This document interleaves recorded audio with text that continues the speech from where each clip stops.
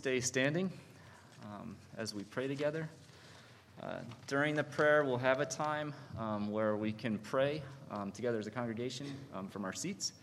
If you choose to pray, just a reminder to try to speak up so that everybody around the sanctuary can hear you.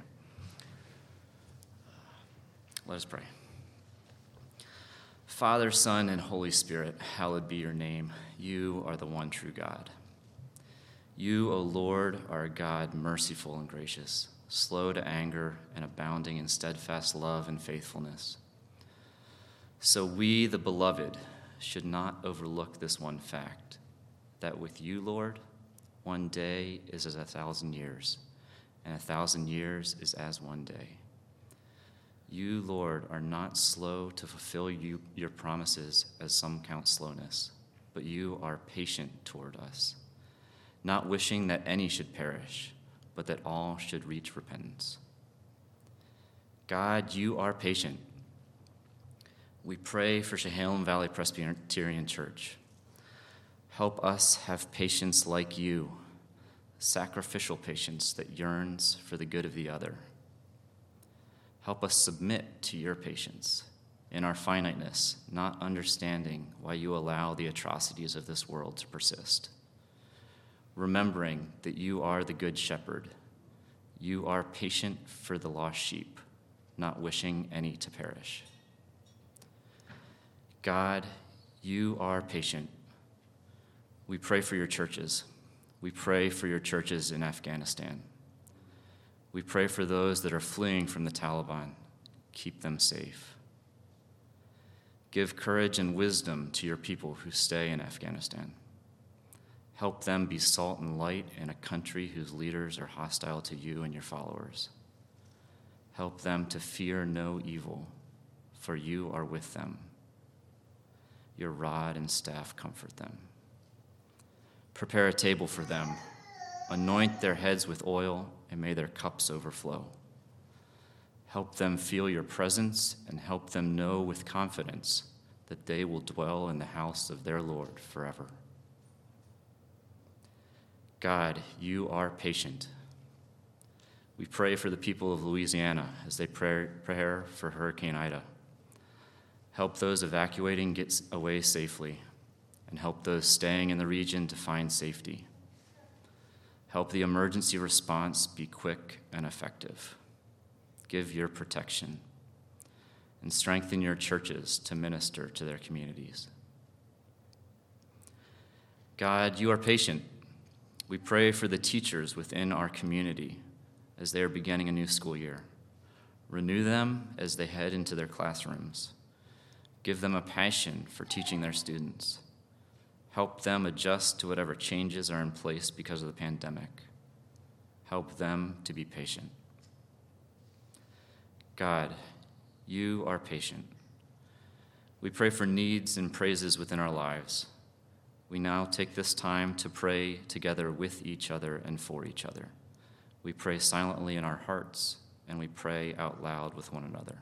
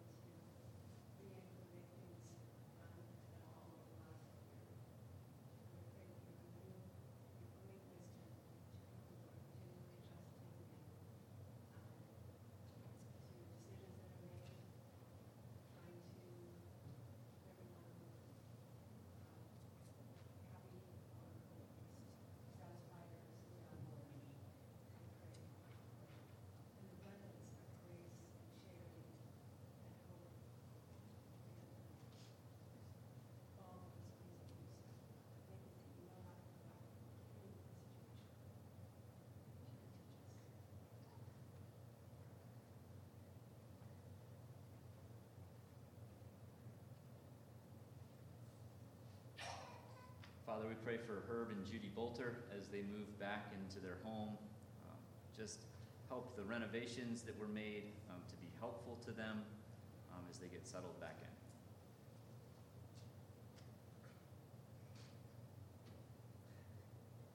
Father, I pray that you would stay your hand in regard to this pandemic, that you would keep the sheep of this flock safe from this disease, that you would give us all wisdom in the way we conduct ourselves in these days, the way we conduct ourselves toward ourselves and toward others.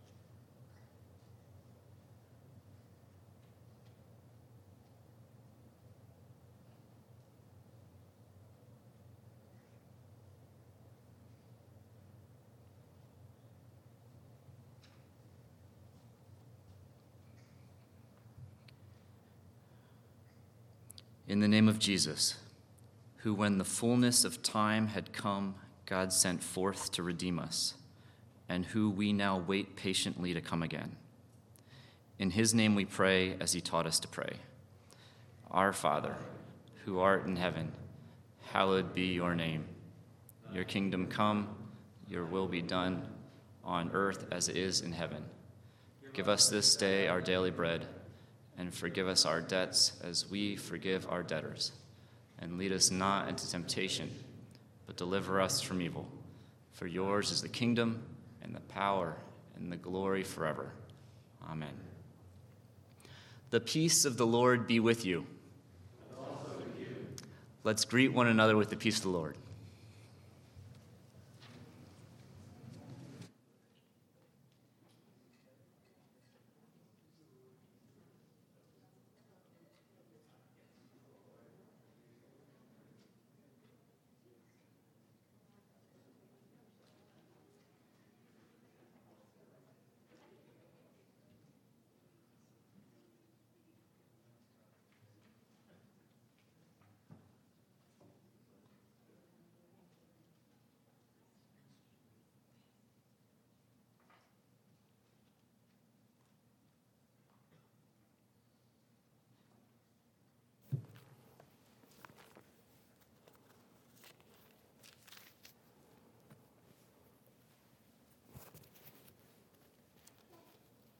Well, we're looking at the dinner party dialogues, those times when Jesus was invited to come into someone's house. And as I've been saying, he usually kind of blew the party up because it was often the house of a Pharisee, as it is in this instance. Last week we looked at Luke 14, 1-6, and today we want to look at Luke 14, verses 7 through 11. And this is a parable. A parable is a story drawn from ordinary life with spiritual teaching or implications or lessons regarding our relationship with God. In this case, the parable is fairly thinly veiled because he tells the story based on things he's seeing right there in this Pharisee's house. And you just got to be impressed with Jesus as a master storyteller and communicator, a humbler of all preachers, I think, and Bible teachers. Let me remind you before we read that this is, we believe, the Word of God written, the only infallible rule of faith and practice, that this is not man's reflections about God. It's not a bottom-up, oh, here's what we think, but it's a top-down, God telling us, giving His words to human authors. Let's pray before we read. Father, thank you for the spiritual food that is before us now, and I pray that you would give us hunger for it and openness to it.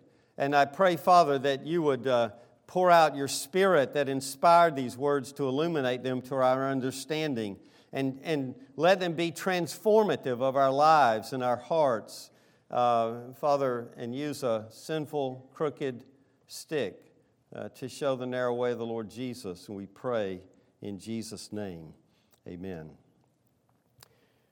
Now he, that is Jesus, told a parable to those who were invited when he noticed how they chose the places of honor, saying to them, When you are invited by someone to a wedding feast, do not sit down in a place of honor, lest someone more distinguished than you be invited by him, and he who invited you both will come and say to you, 'Give your place to this person,' and then you will begin with shame to take the lowest place.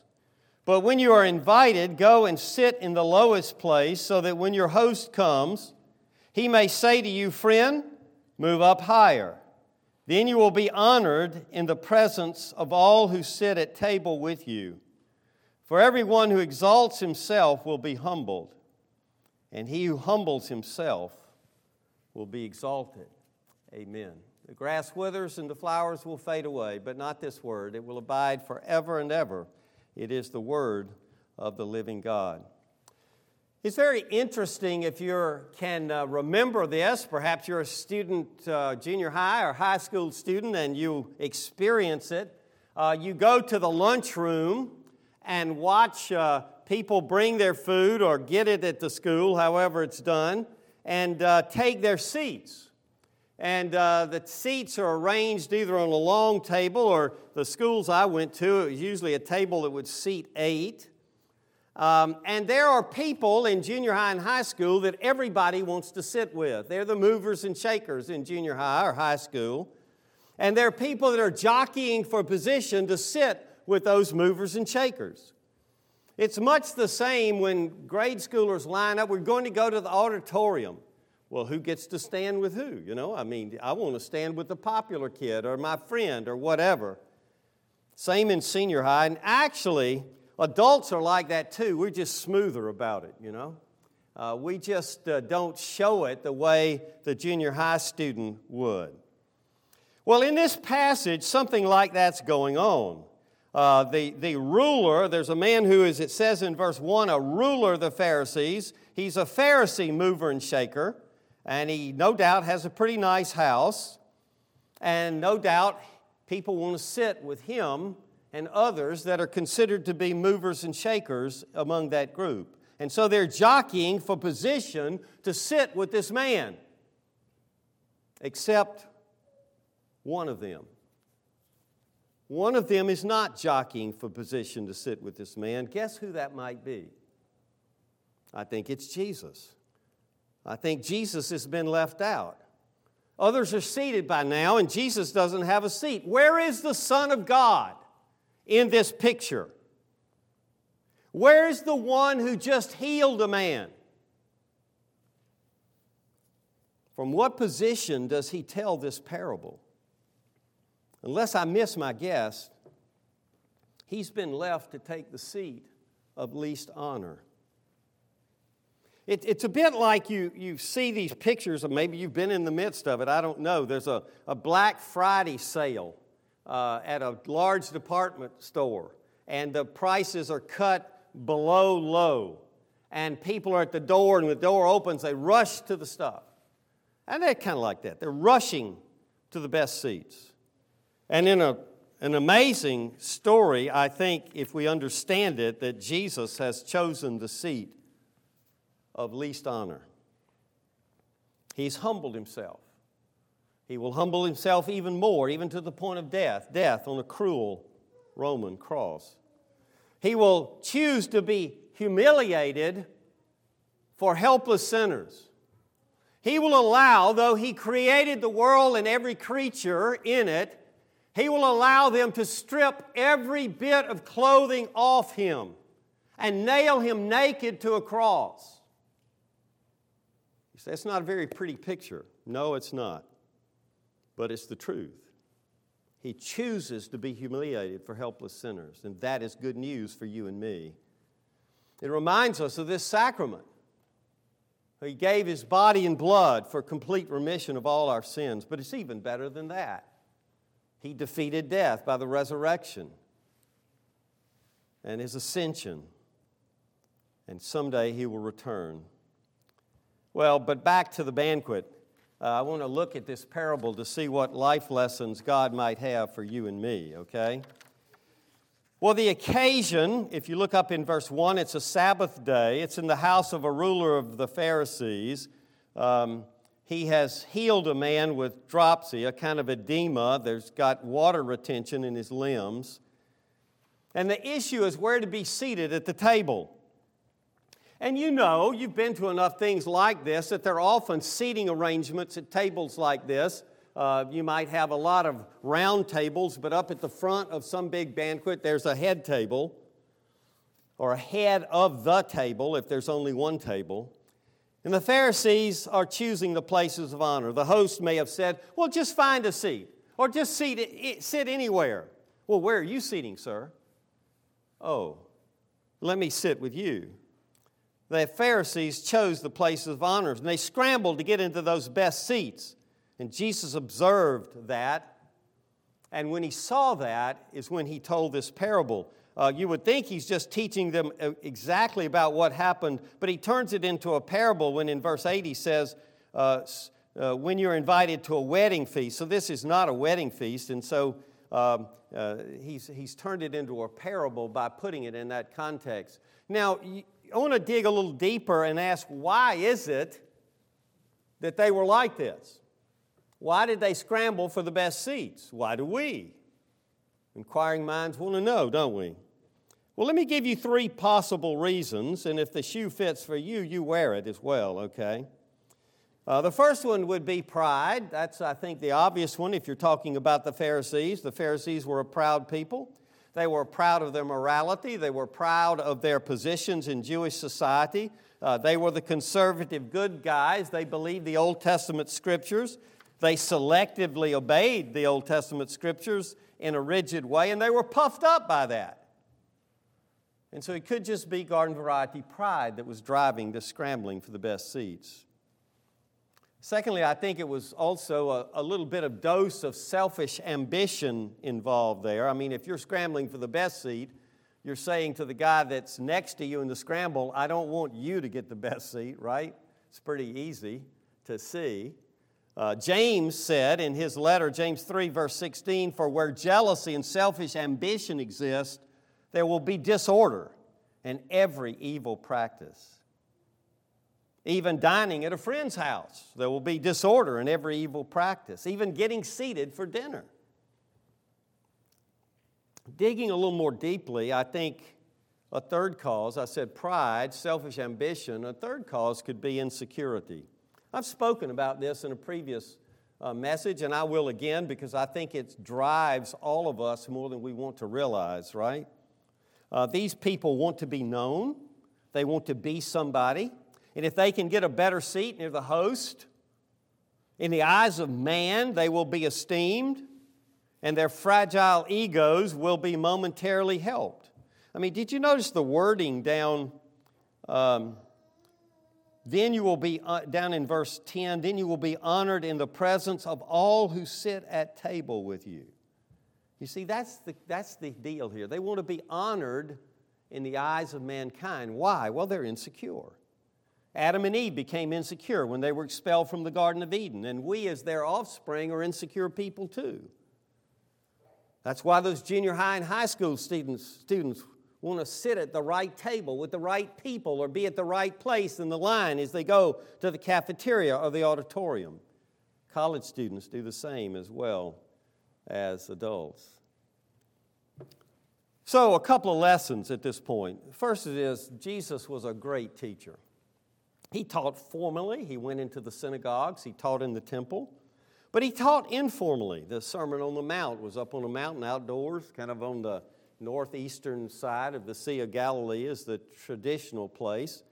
He taught along the way. He's going into Jericho, and Zacchaeus, you must come down. I'm going to have dinner at your house today. He taught on the sides of the roads. He taught on the mountains. He taught here in a Pharisee's house. There are many more in ministry opportunities, brothers and sisters, than some of us can see. And we need to have the Holy Spirit open our eyes to those opportunities and give us the boldness to take them. And secondly, I want you to see a lesson here that Jesus dined with the opposition. He knew these people hated him. He knew that they were opposed to him. In one sense, I think he knew that they would one day kill him. Would you have gone to that dinner? knowing that there were people there that hated you. They want to catch him in some teaching or bad practice. As it was read this morning, he didn't wash his hands, and they were just like, are you kidding? That's awful. But he went and he showed love and compassion, and the love and compassion that teaches the truth in the face of opposition. And the question we should ask ourselves is, do we go to those that oppose us, who hate us, and try to influence them for Christ? It's a great role model here. Secondly, that's the setting and a little bit of what's going on. Then in verses 8 to 10, there's some specific instructions, and you might call it table etiquette and life lessons, but it's more than table etiquette, and it's more than life lessons, I think. He tells them what not to do, and he says, do not sit down in a place of honor. Don't go to the head of the table. Don't go to the seat next to the host. Why not? And the reason is pretty obvious. There's the possibility of shame. He mentions the word shame in verse 9. You will be shamed if somebody more distinguished than you comes in and your host says, give up your seat for this person that's more important than you are. And he might move that other person up and move you down. And you would have mega egg on your face. Have you seen that happen maybe on an airplane? Somebody got on the airplane and they took a seat right up near the door because, they thought they had to get off better sooner than everybody else. And at some point along, the flight attendant comes because somebody's complained and they're told, you're in the wrong seat. And they have to move. And everybody's thinking, what a jerk, they try to get somebody else's seat. That's the kind of thing that he's saying, don't do that. Don't go to the high seat. Don't go to the best seat.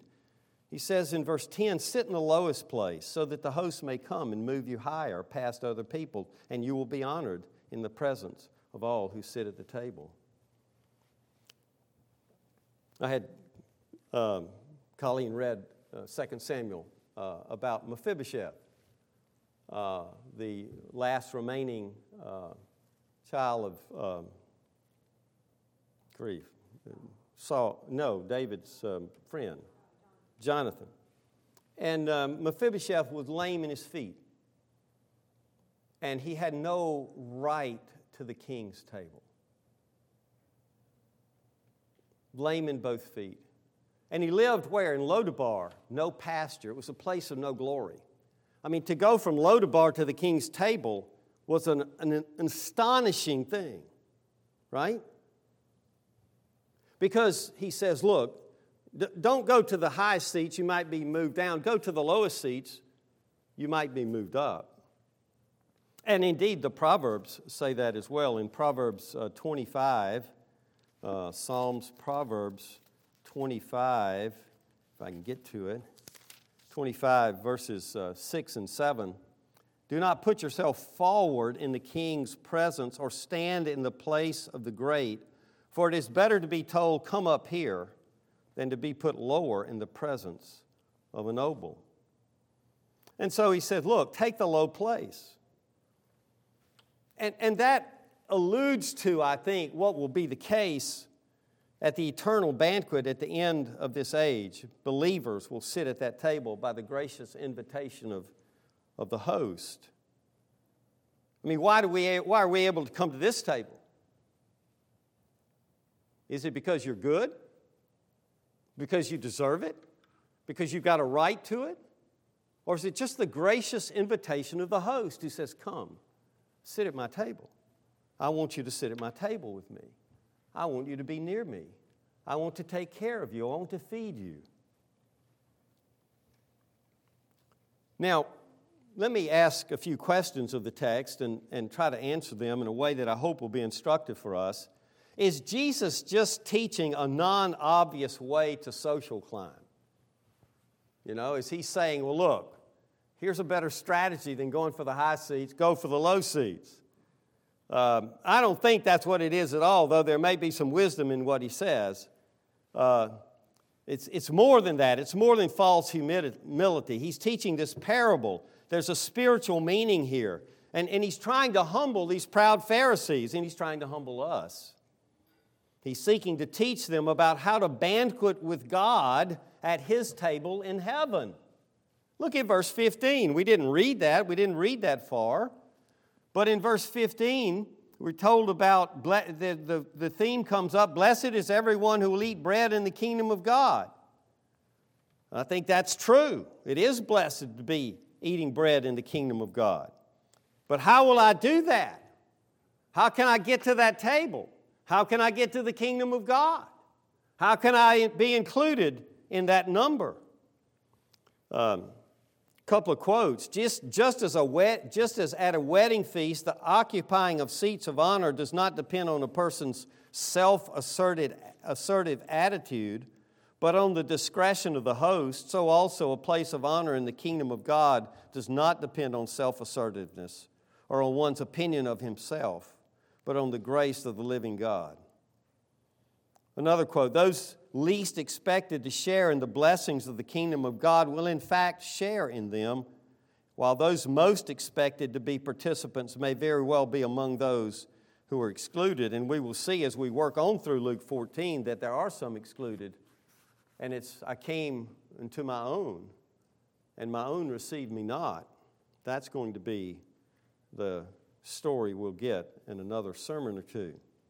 Now, thirdly, let's look at the general principle that Jesus is teaching here, and it's in the last verse, verse 11. It's the nugget of truth that we should extract and apply and live by. And it's very similar to what we find, for instance, in Ezekiel 21, exalt that which is low and bring low that which is exalted. And so Jesus says, look, as a result of this parable he's told, as a result of seeing them scramble for seats in this Pharisee's house, he says, look, everyone who exalts himself will be humbled, and he who humbles himself will be exalted. Let's look at those two halves of that. Everyone who exalts himself will be humbled. In a few chapters, Jesus will tell about the Pharisee and the tax collector in another parable. And it's a parable to some who trusted in themselves that they were righteous and treated others with contempt. And the Pharisee in that parable said, Lord, I thank you that I'm not like these other people, and I thank you that I do all these good things. And the clear implication in that passage is that he thought that God should like him and accept him because he was such a good guy. But the tax collector just would not even lift up his eyes to heaven, and he just beat his breast and said, God, be merciful to me, a sinner. And the text very clearly says, this one, the humble man, went down to his house justified, and not the Pharisee.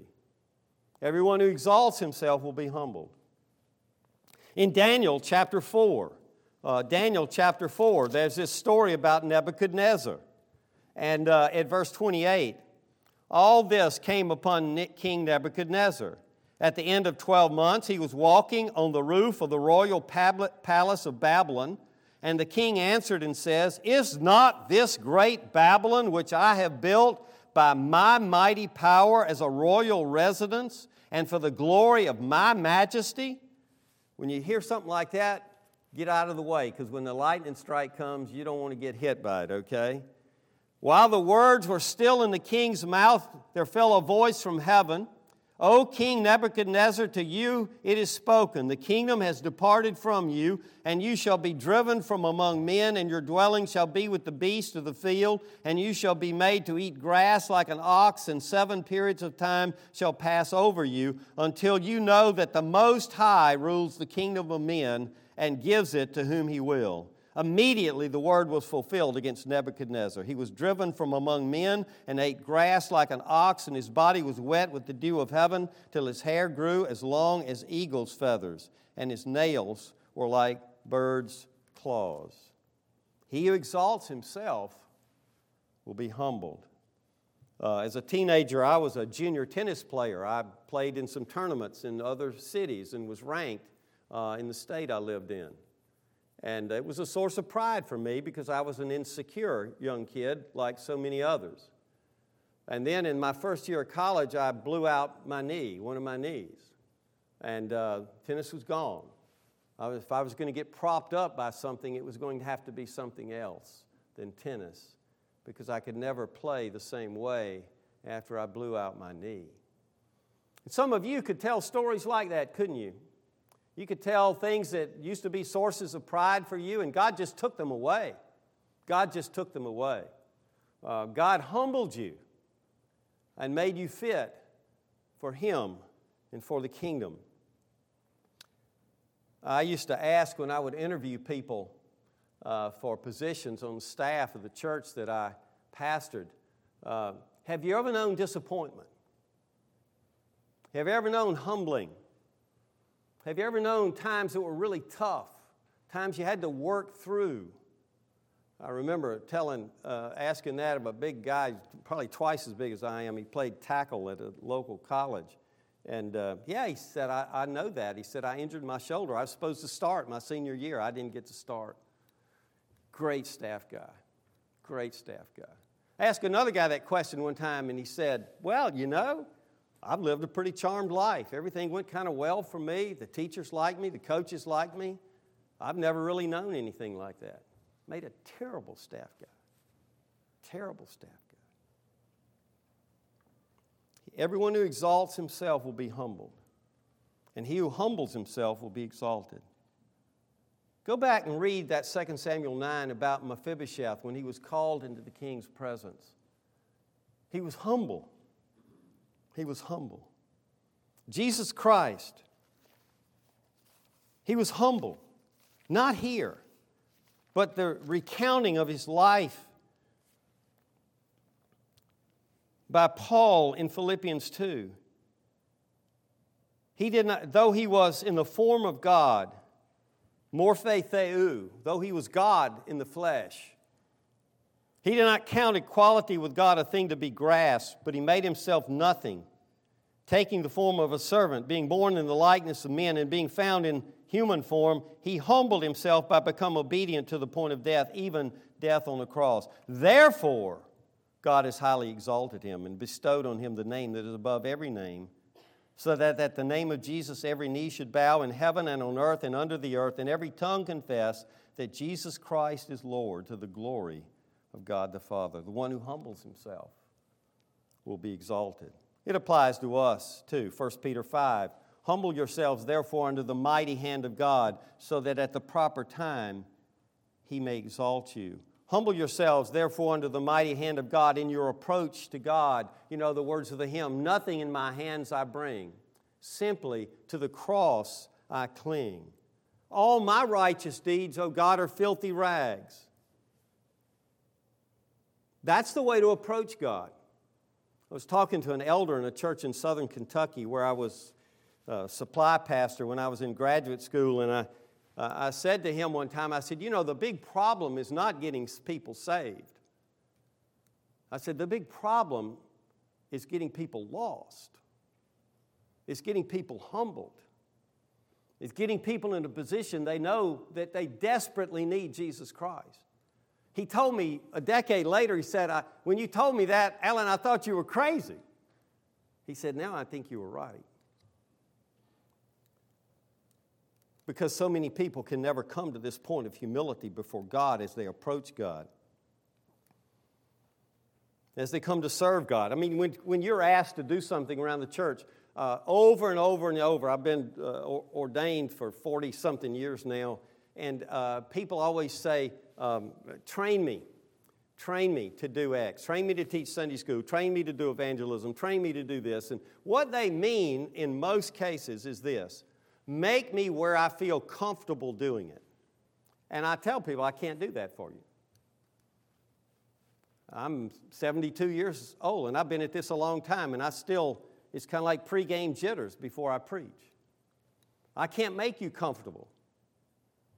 If you will humble yourself and say to God, God, I'll try, will you show up and help? He'll show up and help.